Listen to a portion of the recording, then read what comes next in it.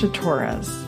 I'm a spinning teacher, a recovering academic, and the founder of SheepSpot, where we're on a mission to revolutionize spinning education by using the power of online courses and communities to help spinners make more yarns they love and enjoy every step of the process.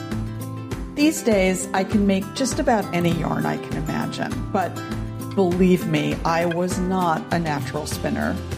Now, many skeins and hand-spun projects later, spinning allows me to express myself creatively and quiet my mind no matter how crazy the world around me gets. I created this podcast to give you both a clear strategy to become a skilled, confident, and versatile spinner, and lots of quick, actionable tactics that will level up your yarn making quickly and easily. If you're an inquisitive hand spinner, you are in the right place, and I'm so glad that you're here.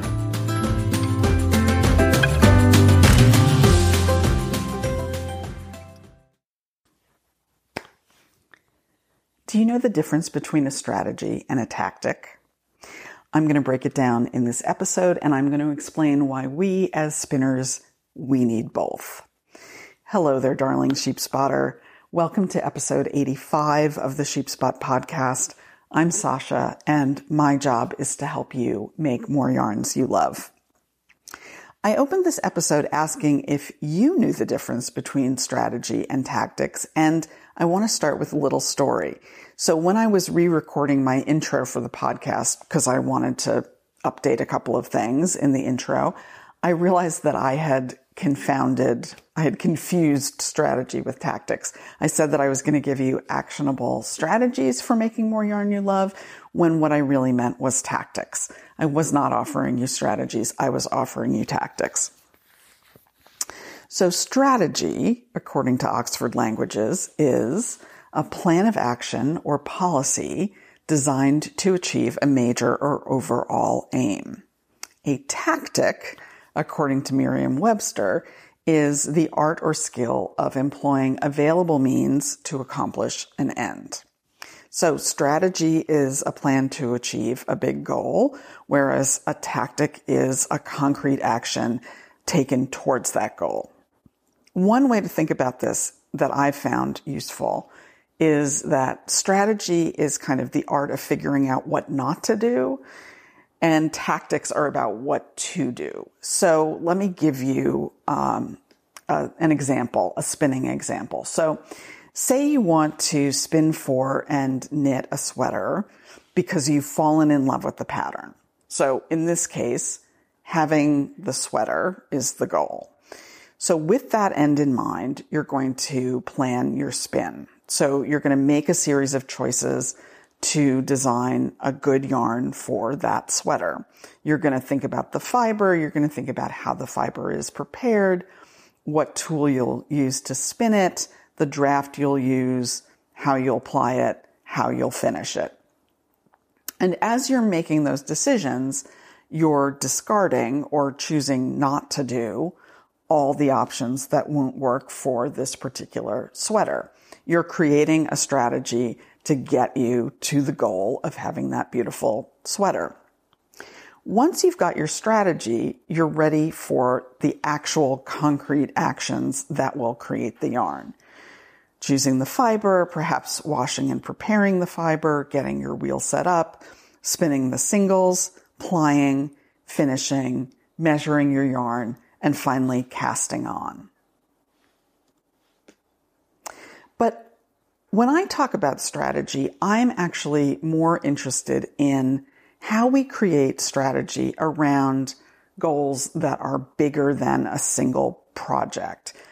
And specifically, how to create a strategy to become the spinner that you most want to be, whatever that means to you. So here the big goal is you as the happiest, most satisfied, most skillful spinner that you can possibly be. How do you get there?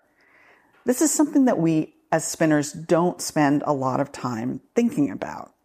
First, I think a lot of spinners don't really have a vision of our ideal future spinning self, which I'm abbreviating in my head ideal future spinning self, IFSS, or IFS.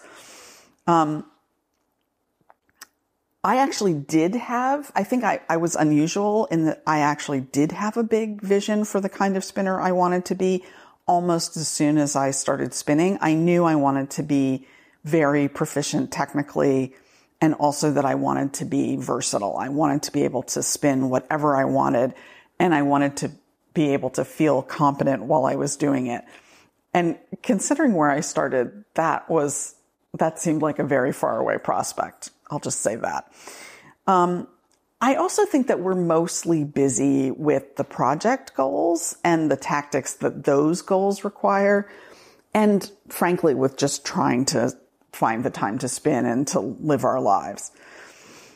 And finally, I think that we tend not to strategize around the kind of spinner we want to be, because spinning education is very focused on tactics, on the tips and tricks. And I am as guilty of this as anyone. I love teaching people the little tricks that will make their spinning easier and their yarns better. I find it incredibly satisfying. Helping folks cast a vision of their ideal future spinning selves, their IFs, is a lot more complicated. But the longer I teach spinning, the more important I think it is to help spinners do just that. So I have a little exercise for you. I'd like to invite you to harness the great beginning of the year energy that we're experiencing right now. I'm recording this on January 1st. And spend some time this month thinking about your ideal future spinning self. Who is she and what's she like? What can she do well? What doesn't she bother with? What adjectives describe her? What does she aspire to? To help you with this thought experiment, I've created a little free download, a PDF worksheet to go with this episode, just in case you need a little help casting the vision of your ideal future spinning self. So to get the worksheet, join us in the Flock, which is SheepSpot's free online community for inquisitive hand spinners. And there you will find all the downloads that I've created for this podcast, right back to episode number. I think the first one I did was episode 4. So they're all there. All the podcast episodes are there. Lots of other free resources are there, including 3 self-guided spinning challenges to up-level your spinning skills. So head to the Flock, which you can find at theflock.sheepspot.com. I will also put a link in the show notes, which as always, you will find at sheepspot.com/episode 85. So that is sheepspot.com/podcast/episode 85, to get the link into the Flock if you are not already a member. And so to summarize quickly, in this episode, I've talked about strategy and tactics.